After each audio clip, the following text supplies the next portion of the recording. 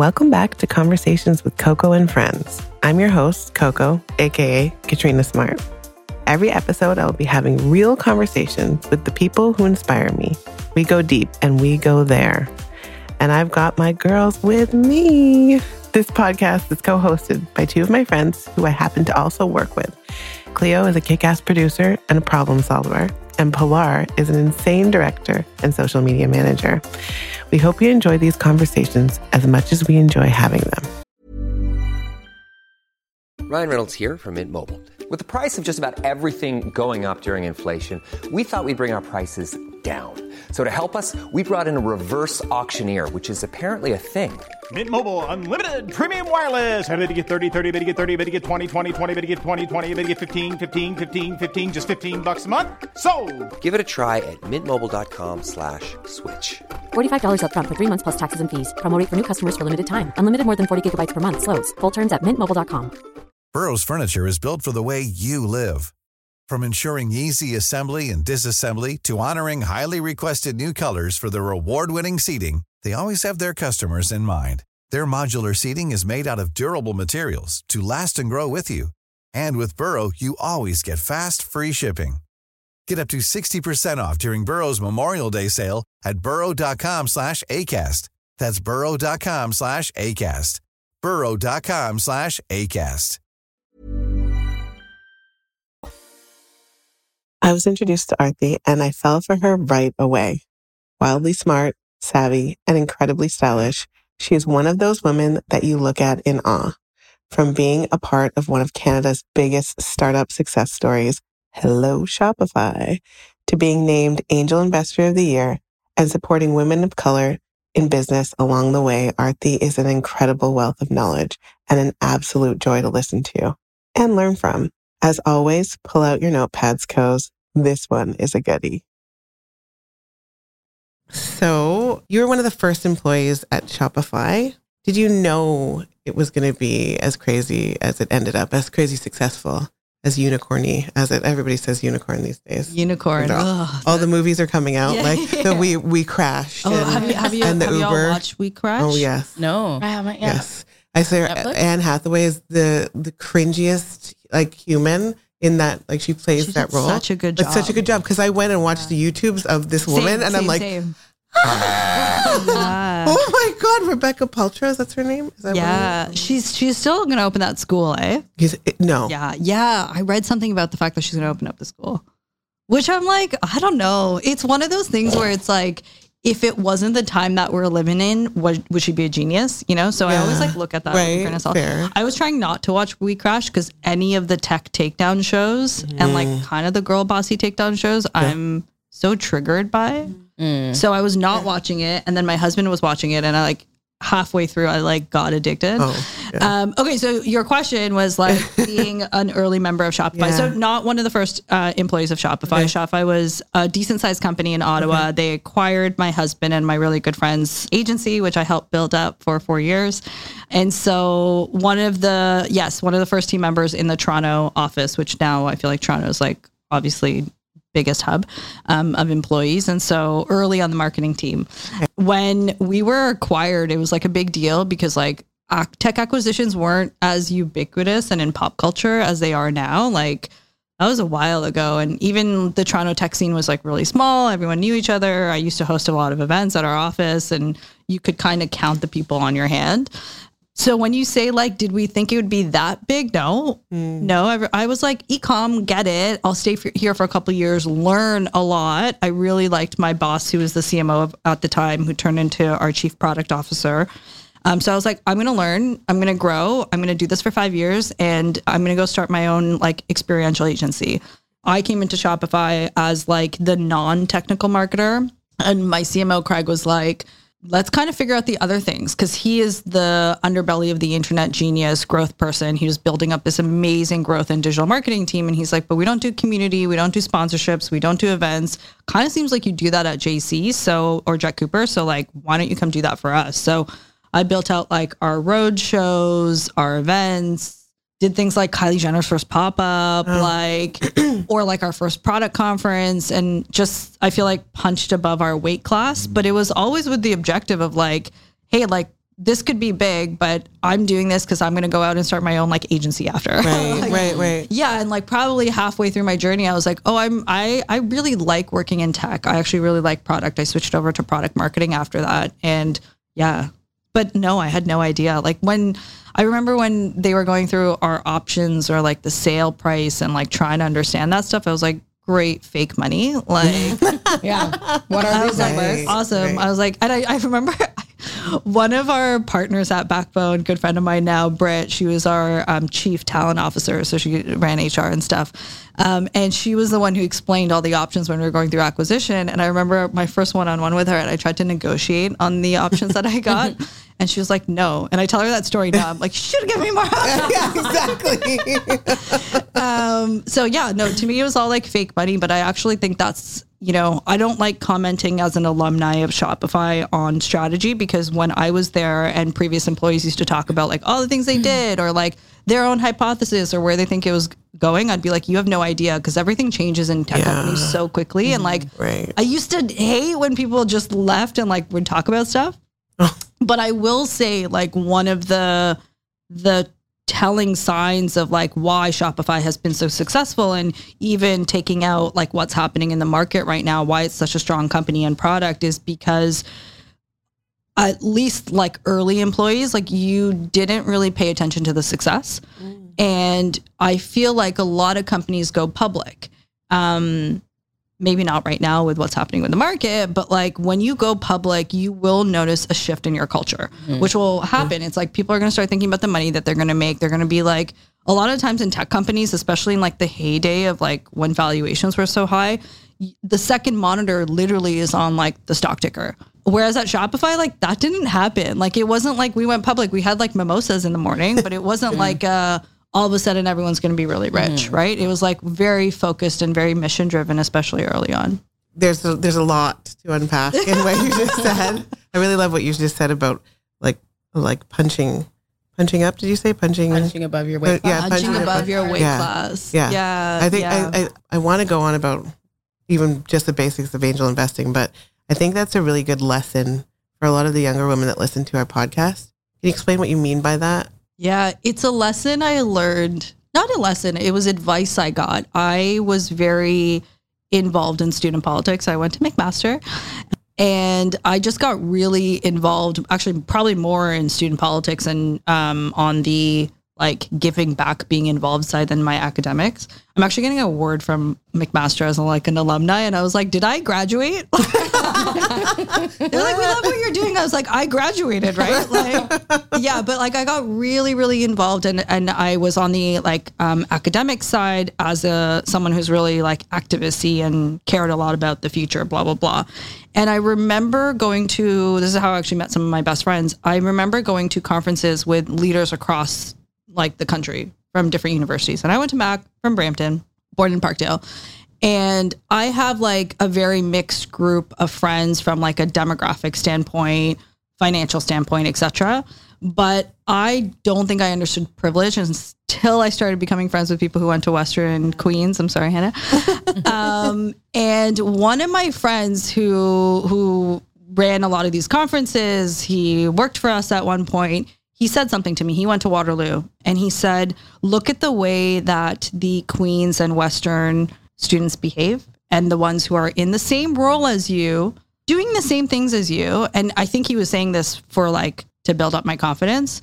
He's like, they behave like everything is already within their grasp. Wow. And it's it was just one thing that like honestly stuck with me forever, where I was like, you're right. He's like, because everything is so attainable, right? He's like, all their friends' parents do this, like everything is within reach. And I kind of always felt like I behaved like that, but I think being in Brampton, you don't, right? And so I always felt like a little bit of an outsider. I went to an art school, and so I already felt like, oh, I'm already punching above my weight class. So it's just something that I've taken all through my career. And the big thing for me when I was at Shopify was, this is our chance. Like, it felt like we were going to be the next big tech company because of like the makings of it. And it's hard to like explain it, right? You kind of got to be there around the right people, right time, all the luck, all the hard work. And honestly, like the founder, Toby, he's one of the smartest people you'll ever be around. And so I just felt like we couldn't play small, right? And like, I think punching above your weight class is something Americans do all the time. Yes, And they do. men do every day. all the time, every day. all the time, Yeah, right? yeah. But Canadian men versus American men, Right, right? So there's right. like such a big difference Yes. there. And so for me, I was like, we're a huge tech company. We have the opportunity to be like anyone else. Just because we're not in the Valley doesn't mean our first product conference is not going to be in the same venue that Facebook does it, right? I love this. And so it was like, oh, we're going to do it in Ottawa. We're going to do Toronto. I was like, no, fuck that. Like, let's go to like Fort Mason or wherever, like in San Francisco where everyone does it, right? And so eventually brought it back because like travel restrictions and Trump scary era. But, and I don't even think like we do that conference now, but it was one of the things where it was always like, let's just keep doing it. Like, let's pretend like we behave. And it's kind of like fake it like you make it, but It's what would Chad do? Yeah. One of it's our- totally, One of our other guests says that. it's Vivian, right? Yeah. It's totally what would Chad do, but like, I was like, why not, right? Yeah. And so, even things like spending on lighting and like y'all run events, so yes. you know, right? So Oh, yeah. for me, as like, I always work in IRL, even though like I'm a digital tech person. And so for me, I'm like, no, it's about the stage size. It's about the screen size. It's about like what everyone else is doing in the market. And it's like, now it's not cool to do that stuff. But back in the day, it was like cool to throw down on your stage size. Like, or like how like, it's not LED, it's this blah, blah, blah. And like really geeking out about AV to like seem as legit as we were, right? It's like, don't play small. So that's my whole like punch above your weight class. That's incredible. You mentioned in the beginning of this conversation, Backbone. So we know that's your company. What made you start that? And can you tell us, all of our listeners, what Backbone is? Yeah, Backbone is complicated because we're about to go to our offsite. So we're talking all about who we want to be. So it's like fresh on my mind. But Backbone is an angel collective of 10 women who we like to say we're the backbone of the things that we were a part of. We were all early stage Shopify employees, and the 10 of us did different things within the company. So some folks did legal, some folks were in product, some people were in talent, etc. And the 10 of us kind of organically started hanging out and meeting. We were often in the same like offsites and in the same rooms, and honestly probably on like opposite ends of like debates and fights, because for some reason the 10 of us are the most passionate and involved in everything. And so we just inherently started to meet. And a couple years ago we were like, what do we want to do? Like, one person was like, oh, these group of women in SF, like #angels, they have this like angel collective, and some people are like, maybe we should raise a fund one day. And it kind of organically happened as like senior women in tech. You're always talking about the lack of women in tech. You're sitting on panels, you're mentoring companies. And so for us, it was like, how can we have that big impact? And I personally think that there's a lot of mentorship groups and accelerators and people who want to give women advice, but there's not enough people who want to give us money. Exactly. And then the other thing is like, for Backbone, I think going back to, the Shopify story and the lack of unicorns in Canada, a lot of people haven't experienced or built a scaling tech company here. And so for me personally, it was really important to start giving back advice and the experience that we've had outside of the four walls. And so how can we do that in the best way possible, but also not burn out on like having coffees with everyone and mentoring them, right? And so being really selective and doing the thing. And so the Angel Collective model came up. So we decided to launch our Angel Collective. I was the first one to leave Shopify at the beginning of last year. And so how hard was that? It was very hard. I don't think I'm ready to talk about it. That's okay. It was really hard because I love our founders. I was part of something and they're amazing, but it was time for me to leave because I'm a creative person and I think I'm more of a startup gal. So I love like starting businesses and doing fun things. Not that I can't do that within Shopify or a large company, but I'm less of a corporate person, I think. Yeah, feel you. But before we move on, because I love hearing about Backbone, but I think there's a lot of people who are going to listen and they have no idea what an angel investor is. Yeah. So can you I know, it's so explain? Weird. Yeah, it's so odd to talk about angel investing, especially in Canada, and especially if you're not in the bubble of like tech, right? And so, so Backbone, we started this angel collective, we launched it, we talked about it, it's a thing now. Awesome that it gets the press and attention that it gets. Kind of sad for me because it shows that like it's still novel only investing in women. I'm like, what? There's clean tech VCs. There's people who only invest in agriculture. Like, it's going to be okay. But I personally find talking about angel investing really conflicting because it's such a different asset class, right? You have to have a certain amount of funds to legally be an angel investor.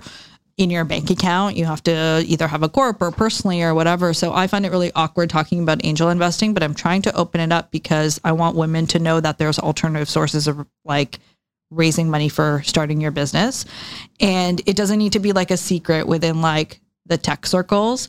And so angel investing is pretty common, especially if you're in like high concentrated areas with lots of tech successes or unicorns, right? So in the Valley, you'll see that all ex-Facebook employees and PayPal employees and all the employees who have gone through like going through a public company, having a big windfall, they'll inevitably end up angel investing because they have access to really smart people starting really great companies. And they can come in really, really early on. And so if you're surrounded by that, you're literally going to a coffee shop and everyone's pitching everyone around you.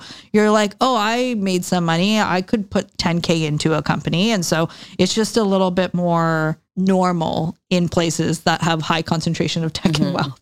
In Canada, it's not, right? It's like our angel investing is still fairly traditional. A lot of the family offices and individuals who are investing money are doing it through either very traditional angel groups or are putting money into like mining and, you know, the traditional resource-based industries that we have. So I find it a little bit awkward, but essentially an angel investor is some of the first money that goes into your company. So if you're starting your own company, you're probably bootstrapping it. You've saved money to like go out and start your own business, but you need capital. And so you can go through like bank loans, formal loans, debt equity, BDC types, which I highly encourage people to do. But a lot of people live outside of that system, especially folks who are entrepreneurs. I'm learning now that it doesn't matter how much money is in my bank account. It's still hard to like get a lease. Like I was like, wait, what? Like it's so confusing. I had to like have my husband co-sign something for me. And I was like, what is happening? Is this? Yeah. Like it is 2022. We live in North America. Yeah. But also it's like, how can you not understand? Anyways. So it's hard to get money for your business, especially if you live outside of that realm. And we know entrepreneurs do. And then the other thing is like, if you're starting a business, you may have raised money, but all of a sudden like things are changing, especially if you're in a tech business, you talent, all the things. And so a lot of people start thinking about raising money. You can go any ways in private equity. There's venture capitalists, like you can go to a VC firm, pitch them, talk to everybody, but you also have a mix of like high net worth individuals who are your angels, quote unquote, who will be sometimes your first check, hopefully after your friends and family. That's an angel investor. What's the difference between an angel investor and a venture capitalist? Or are they the same for all intents and purposes? A venture capitalist is, if they're investing through their firm, they have other people's money that they're managing. So I'm an LP in a select amount of VC firms that I feel really passionate about. So as an LP, I'm giving you my money to manage. An angel's money is their own money. Got it. Okay. Yeah. Got it. So as a VC, you are expected to have returns. And you're oftentimes working with the company to like support them, help them with their traction. Good VCs help you. Sometimes predatory VCs will put in their own people. It's kind of like a situation, but there's great VCs out there. And then an angel, it's your own money. Even on a budget, quality is non-negotiable. That's why Quince is the place to score high-end essentials at 50 to 80% less than similar brands. Get your hands on buttery soft cashmere sweaters from just $60, Italian leather jackets, and so much more. And the best part about Quince, they exclusively partner with factories committed to safe, ethical, and responsible manufacturing. Elevate your style without the elevated price tag with Quince. Go to quince.com/upgrade for free shipping and 365-day returns. Hiring for your small business? If you're not looking for professionals on LinkedIn, you're looking in the wrong place. That's like looking for your car keys in a fish tank. LinkedIn helps you hire professionals you can't find anywhere else, even those who aren't actively searching for a new job but might be open to the perfect role. In a given month, over 70% of LinkedIn users don't even visit other leading job sites. So start looking in the right place. With LinkedIn, you can hire professionals like a professional. Post your free job on linkedin.com/people today. We love that you're breaking this industry into Canada and talking about it more, just because I feel like people don't speak up about it. So it's a good opportunity for our listeners to hear straight from the source. We spoke about this prior to our mics actually starting to record, but how large of a portfolio do you manage now with this team of 10 total, including yourself? So the 10 of us, we launched Backbone a year ago. Oh, wow. And we've invested in over 32 companies. I'm looking at Hannah. It might be more now. I think it's 42. Oh, 42. There you go. 42 companies we invested in last year, which was Bananas Town. Most funds don't do that much, but it was a, I think for me, especially, I know my number contributes to that high number. But for me, I think it was coming off the hamster wheel of working in a high growth tech company where you're always working. And so for me, I'm still coming off the hamster wheel. I'm like, oh, I don't need to work that hard all the time.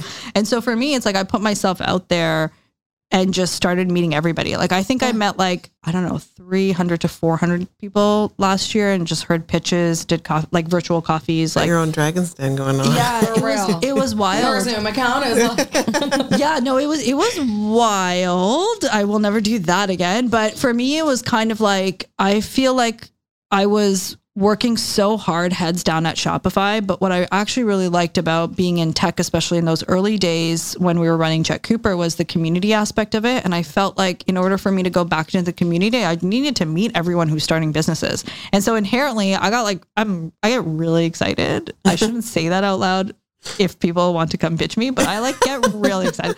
I'm like, oh my goodness, you're building this thing. I want this product. And so I ended up doing a lot of investments, but I've been an angel investor before we launched Backbone. So I'll tell you a little bit about my angel investing journey, because I think we're about 50 companies and funds in with my family office. So Satish, my husband, works at Shopify as well. When we went public, he started getting lots of pitches from people who were starting companies. And he was like, okay, I want to put X amount of money into this company. What do you think about it? And I was like, what? I'm sorry. Should we not do other things with the monies? And he was like, but no, this is an interesting opportunity. And so I would go through the due diligence. I would look up the founders, think about the product, and I'd be like, yeah, I think you should do it or you should not. And for me, I was like, I'm not going to put my own money into this. Again, second generation immigrant. I'm like, pay off people's mortgages, make sure no one around me has student loans. Let's just get the bases covered. Okay. But then about 3 years ago, I was going through our private equity portfolio, still small at the time, probably 10 investments. Majority of it was in men. Mostly white men and some women. And I was like, well, this isn't really representative of who we are. All we talk about is people of color in tech and in leadership roles. I talk about women in tech. So we need to change this. And this was about 2 years before Backbone. And so for me, I was like, how do we change this? And my husband was like, well, first of all, no one knows that we're doing it. And this is kind of the Achilles heels of Canadians, right? We don't talk about money. We don't talk about these deals because we feel so awkward about it. Yep. And even now when I'm in the press, I feel like I can't actually open up the article. I can't look at it. It's so Canadian, but we decided that if we want to change the game, we have to externalize what we want to do and what our thesis is. So we said for 1 year, we were only going to invest in women, and the exception had to be a really big exception. I think we made 3 exceptions, and they were white guys that are our friends, but really smart and starting really smart companies.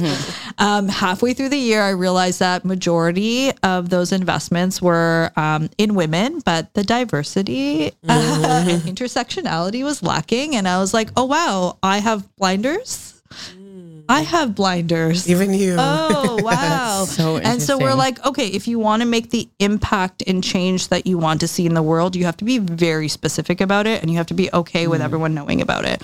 And so I had to shed my whole but can you say that? Can you say I only want to invest in women of color?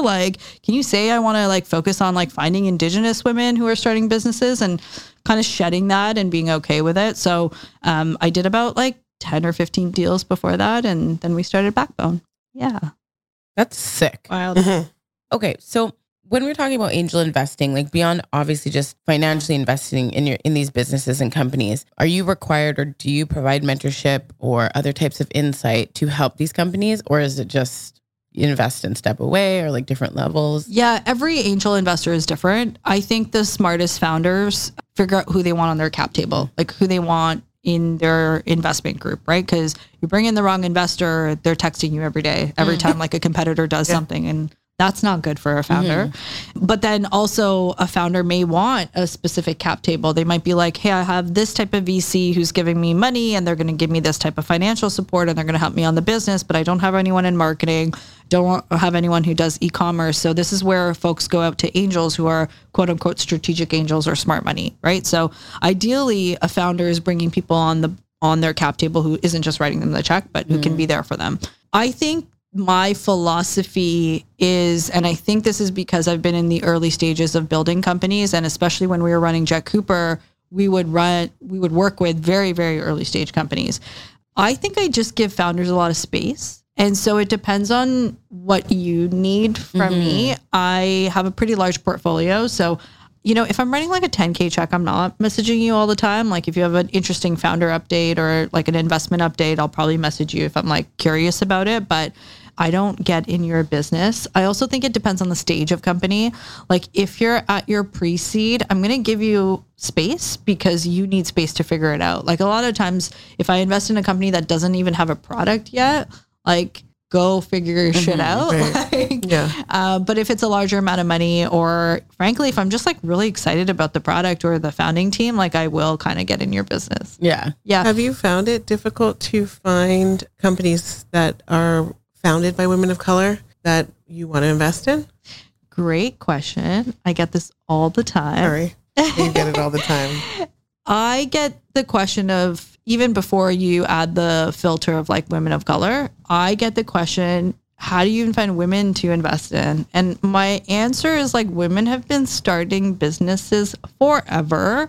Frankly, like we are left out from like corporate growth, right? Like we're left off of the career journey. There was some wild article in the Globe and Mail about how, what was the percentage of South Asian women leaving the workforce? Like, yeah, it's like 70 something. It's bananas town. Like, and so for me, I think women have always been starting businesses. Whether or not those businesses are good for private equity and like angels and VC and being on that growth path and taking external money is a whole other thing. But I have no shortage. And I think once you say out loud, this is the type of person I'm investing in, you get a lot of deal flow. Like I meet, I don't know, like 5 to 10 women a week. Right. Yeah. I guess the question, I have another question is, because what I see from my vantage point is a lot of companies that do need mentorship. So they do need help even within the marketing realm, packaging, all that kind of like, so it's not just here's the money and just go away. It's like when I get approached to invest, it's more like, I want you to invest, but like, I need your time. Yes. Yeah. And I'm wondering, how do you deal with that? Yeah, I think it's about being really selective of what stage you're investing at. I think when you are going in at such an early stage and that founder has not thought through those things, you will inevitably be a big part of that. I am learning how to set boundaries. So I love getting into like your brand, or I'll be like, oh, change the name of this one thing, or like, let's talk about it. And so I think I just set boundaries and make sure I'm really selective on choosing founders who have thought through all of those things, right? Like in this day and age, like let's say packaging, for example, if you're a direct to consumer brand, like D2C, as a D2C founder, D2C is so saturated. Yeah. And I love investing in skincare and beauty and hair. And by the way, fragrance is a new thing. I keep saying it to everybody. Everyone started fragrance. Huge. I love fragrance. But it's like the next hair, right? Yeah, exactly. But it's a small window. Everyone who's thinking about doing fragrance, like launch your shit today.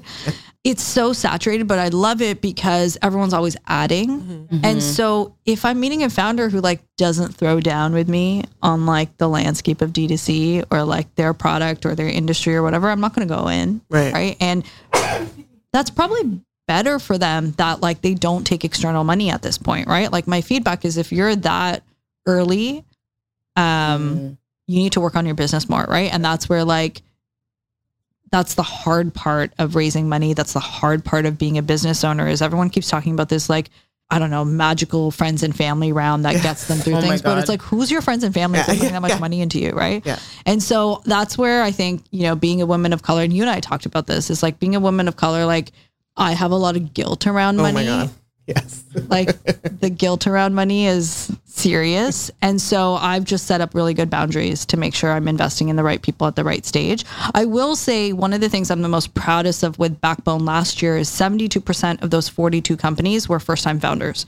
And that is like, I'm like, I saw that stat when we were doing our year in review and survey and stuff. And I was so proud of us because majority of that money usually goes to like second-time founders or people who have done it before. So I was like, how amazing is it that 72% of those 42 companies are first-time founders and they were ready for investment from a group of 10 women who are like pretty ruthless. Like, Yeah. You've mentioned setting your boundaries. Tell us about the process of how you implemented your boundaries, you created them. I'm on a journey, everybody. There it is. I'm on a journey. Look, I'm, again, woman of color, South Asian household, eldest of four. You just don't know how to set boundaries. And some women are, I'm like terrible at it. So I'm just learning, right? And I think I've made the mistake in my both professional and personal life so much throughout the years where I set boundaries, but I forgot to tell people that I set boundaries. And then like I'm feeling bad and they're feeling like shitty and I'm frustrated. I'm like, but how do they not know I'm setting boundaries? This is what Instagram tells you to do. And you're like, oh shit, you have to tell people. I said it in my head. Yeah, exactly. I'm like, did we not talk about that? And so I'm just on a journey of like, okay, I'm going to set boundaries, but I'm going to tell people so I'm not a jackass for setting them. Yeah. Those boundaries can be super tricky when you're implementing them. I'm on a boundary journey too. A lot of people don't like when you set boundaries, especially when you had none before. They're like, wait a second, I can't have all your time all the time. I can't have access to you 24 hours a day. But also people don't like when women set boundaries. People really don't like when women of color set boundaries. Like, it's just like, they're just so shocked by it. I'm an investor in Baba. She runs a company called Ceremonia. It's really great hair care. It's for Latin women, focused on like a niche, we thought, but like, her products are amazing. I use them. And she had an out of office, which I loved. And it was all about like, hey, like she ran an agency. She's in the media all the time. She's a creator. So she had an out of office that said, currently I'm focused on Ceremonia with my team. Like we're going heads down. And she was saying on her Instagram that like, what's wrong with people? Like, why are they, one, surprised and two, upset with me? And so it's just like, I think like when we set these boundaries as women, people are so confused because we are so giving and nurturing and doing all the things. So they're cheese. Yeah. Very much so. High levels of angry about any of it. And then it makes it harder to set the boundary too when you don't get any grace. And we should do a whole podcast on this boundary setting. But when you don't get grace back from people who you respect their boundaries, and then when you set it and someone doesn't give you that back and you're like, huh? Yeah. Like I just said, like, I can't talk right now. Can we talk about this later? And then they're like, who do you think you are? I'm like, I'm napping. So this is such a good, I feel like we could talk for 10 hours about this, but how does a person get the opportunity to pitch an angel investor? So there's a lot of groups in Canada that are like angel collectives and groups. I think people should do their research. I think it's the same if you're about to go out and pitch a bunch of VCs, right? You're going to be on LinkedIn all day, every day. You're going to be thinking about like VCs that are invest in your type of industry and business and stage, etc. I think people have to do the same thing about angel. And you have to do your homework. Like I got a lot of pitches. I got a lot of reach outs. I'm like, how do you know who I am? Like, where did you find me? You're Angel Investor of the Year, my friend. Oh, yeah. I feel like you must have gotten like a leap and bound of like inboxes. I forgot about that. And also all the media. Yeah. Like you're in the press. Yeah. But even before then, like even when I just like said it on Twitter, right? Like, and so I think you got to be really good at research. If you want to like, say, people are resourceful. Like people are resourceful. I get comments on some of my Instagram photos, like of me and my son. And like, I was like screenshotting it for my husband. I was like, what's happening? He's like, yo, you can't knock the hustle. I was like, true. Can't even judge. I'm like, I'm actually almost answer my LinkedIn. You're like on vacation for once in your life. No, but literally, it was like, hey, it's probably like in your Instagram DMs. I was like, which inbox in Instagram DMs is it in? I'm like blessed. I have a team now and like Backbone, we all support each other. but like it's a lot. But I think people need to be resourceful. Yeah. And I also think like this is why I talk about angel investing so much, because it makes me so uncomfortable, but I get through it, is because I just want women to know that like this asset class exists and people are into your business. I do think like there are so many resources out there before you decide to take money. And like, I always say this to people where I'm like, are you ready to take external money? Because people are going to ask you questions. And like, are you ready to grow at a pace that may not be comfortable for you? And like, this is kind of going back to like the takedown of like the girl bosses is you need to be really careful, right? Like think about like Nasty Gal and Girl Boss and all those stories. And she talks about that so like with such vulnerability. I'm like such a huge Sophia fan, but you take a lot of money and you're growing at a speed that doesn't make sense for you, or you're growing in a way that you don't want to grow. And so you have to be really clear about why you want external money. Is it just because you think you need to do that? You do. Yeah. It's interesting you say that. I have a friend who is in this position right now with their business as well. And they were talking about doing the friends and family and whatever. And I was like, cool. What are you giving people? And asking like those same questions. I'm like, well, is there like a percentage? What does that look like? And they're like, oh, they had no answer to the question. I'm like, so what's the company worth? Yeah. They're like, I don't know. I'm like, you know that 2% of nothing is nothing. Like, and it made me sad because there are resources to help these kinds of people. I've given her resources too, to be like, hey, here's some people you can talk to like sort this out. And you're right. Like it's very real stuff that's coming up. But it's also like, so it's like pop culture's fault too, right? 100%. Like, but like think about like the era of girl bosses, right? Like I just like the era of girl bosses. Yeah, right. It was just like everyone's getting money. And like it's also, I feel like I play into this where everything that seems to be like a success story is like a raising story, right? And like my friends work at TechCrunch, like they write all those articles. I usually ping them when I'm like, are you going to write about this raise? And it's like the raise is celebrated, but like not what happens after that. So you think it's like your business playbook, right? So you're like, I do this and therefore next milestone is going to be this. And then we're going to be in some media. And then all of a sudden we're going to raise like $3 million and it's going to be in TechCrunch. And then we're going to go do the thing. Right. And it's like, people need to be really careful when you take other people's money. Right. And so, but then also like angels are smart. Like on the flip side, I'm always like trying to coach angel investors. I'm like, that's your fault. You gotta get smarter.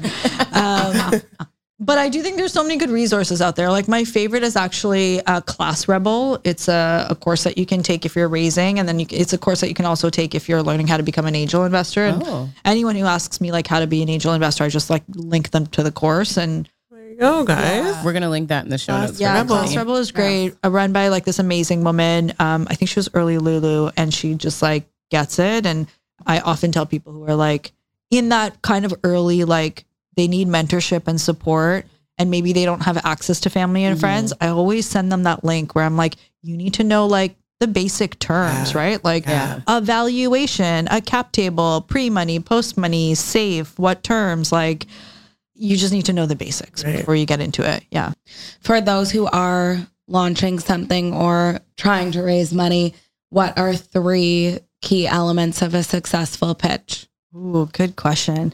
If you know your shit, like you can't be just looking at your notes or like going through a deck. I think anyone who's going through their like whole deck presentation, like people are not listening to you. So like you need to know your shit and you need to know it really well, that like a pitch can go any which way. So you have to be prepared. I think for women, you need to know your numbers and you need to know them really, really well. I think there's a really great TED Talk by Dr. Dana Kantz. Diana or Dana? It's like one of the best TED Talks I've seen about angel investing or just investing and women and men raising money. So when women go out and raise money versus men, they obviously have implicit bias. We all know everyone has biases. Even women investors have bias, right? And so she did a study looking at the types of questions that women get versus men. And women always get these negative questions versus men always get positive questions. So if you have, let's say, 1,000 customers, the questions that women get, both from male and female investors, are often, how are you going to keep those 1,000 customers?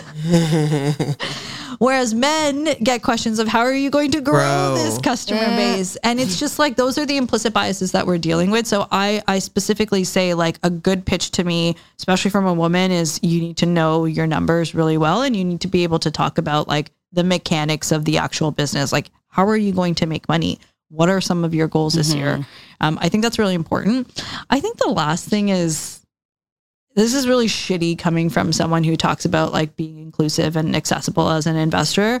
But I think that there's like a twinkle in your eye when you're like, when you just like know this is the thing. Right. And like, you got to know that what you're doing is the thing. And it can't be like on the spectrum of you are Jared Leto and Anne Hathaway talking about raising the world, staring into each other's eyes, consciousness. On the spectrum of you're going to change the world via co-working space. One of my dreams is actually to open up a co-working space. So like We Crash was so triggering. To like being so cold-hearted about like, I'm just gonna make money and I'm gonna like exit and this is the thing. It's like you need to kind of be somewhere in there where you do need to have a little bit of that like crazy belief in yourself and your product. So yeah, I think that's a good pitch for me. Great. And I think that the challenging part right now is like everyone is starting a business. So that's a fact. So there are so many things that I do want to talk to you about. I think you brought up some really interesting references, like, and it kind of tweaked something in me about like the girl boss movement, Sophia Amoruso, how you do still love her. And I have a lot of love for her too, which is like, that was definitely part of my era that we will talk about in another podcast episode. So much to say, because I actually don't agree with like takedowns of girl boss either. Because I'm like, fuck you. Like they paved the way. I like, know. For real. Shut up. It opened up so much. And like toxic and like white woman energy, no offense, but like so much white woman energy, but I get it. Like, and so I don't know. I'm just like, there's a hint of misogyny in the takedown that I'm not into, but then also there's the TikTok culture of like, setting boundaries and the working. Don't work all the time.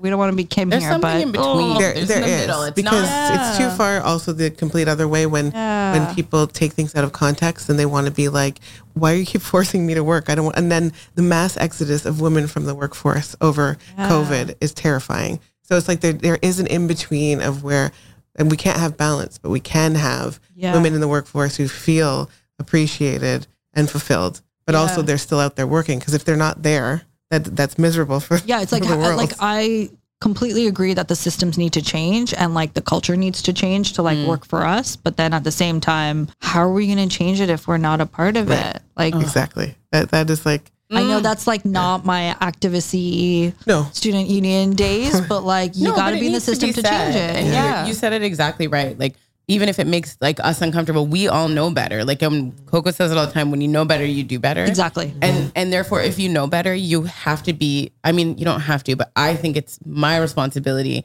in whatever it is that I know better in to help create space. And even if that doesn't, I'm like, fuck, I'm uncomfortable or whatever the case is, well, then how else is it going to happen? If they don't even know that this is possible, but I do. And like, we can talk about this forever. Because like I have been a poor leader in certain respects back in those days because I did not have that awareness, right? So it's like, you know better, you do better, but then also you can't just break down the whole thing. No, like, you can't burn it to the ground. How are we going to change? Exactly. Then the rooms will only be the dudes, and they'll be like, see, I told you. They'll be happy about it. Thrilled. Before we leave, we just want to know, in the last little while, what has been your biggest pinch me moment? It's something that we kind of do to ourselves, because we find as people that are really goal driven and want to work hard and success driven, that once we've already gotten to something that was a huge goal of ours, we're already on to the next thing. And we don't stop in the moment to be like, wow, we did that. So we started doing this thing where we physically pinch each other when we're in the moment. To do that. Oh my goodness. My friend was like, are you celebrating things? I'm like, I bought a bag. She's like, no, things are not celebrating, idiot. I was like, I bought a bag. I spent so much money to get access to the bag. She's like, no. She's like, you have to celebrate the success, not just in a materialistic way. And so I don't have enough of those. But the last one was, I was just in Fastco, And I remember when I was early on in my tech career reading Fastco, and like Fastco was like the bee's knees, right? It was Congratulations. like, yeah, that was kind of cool. And I can't read the article still properly because it's not like I'm talking only about Backbone or I'm not like speaking about like a company I'm investing in. It's like literally like a small, tiny profile on me. And I'm like, what is that? That's amazing. So that's my last pinch me moment. Congratulations. Yeah. Thank you. And thank you for giving your energy to us today because we need to hear more from people like you. So I appreciate you sharing your time. Thank you for having me. And Arthi, can you tell everybody where they can find you on social? I mean, I don't know if you want to now, but where can they find you? Oh, Lord. You can always find me on Instagram or Twitter. I learned how to use my Instagram inboxes after some of those comments. So What's your handle? It's at Arthi Sharma. Amazing. We'll also link it in the show notes, guys, as you always know. Don't message me on LinkedIn, though. That place is trash. No, I know. Yeah. Stay away. Oh, my God. Coco. She's like, maybe I should check that. I'm like, never. I might delete it. No need. Co's, you know what to do. Rate this podcast 5 stars on Apple, and don't forget to follow us on Spotify. You can continue keeping up with our adventure on the gram at Coco & Co. That's COWE. Now go tell your friends about it.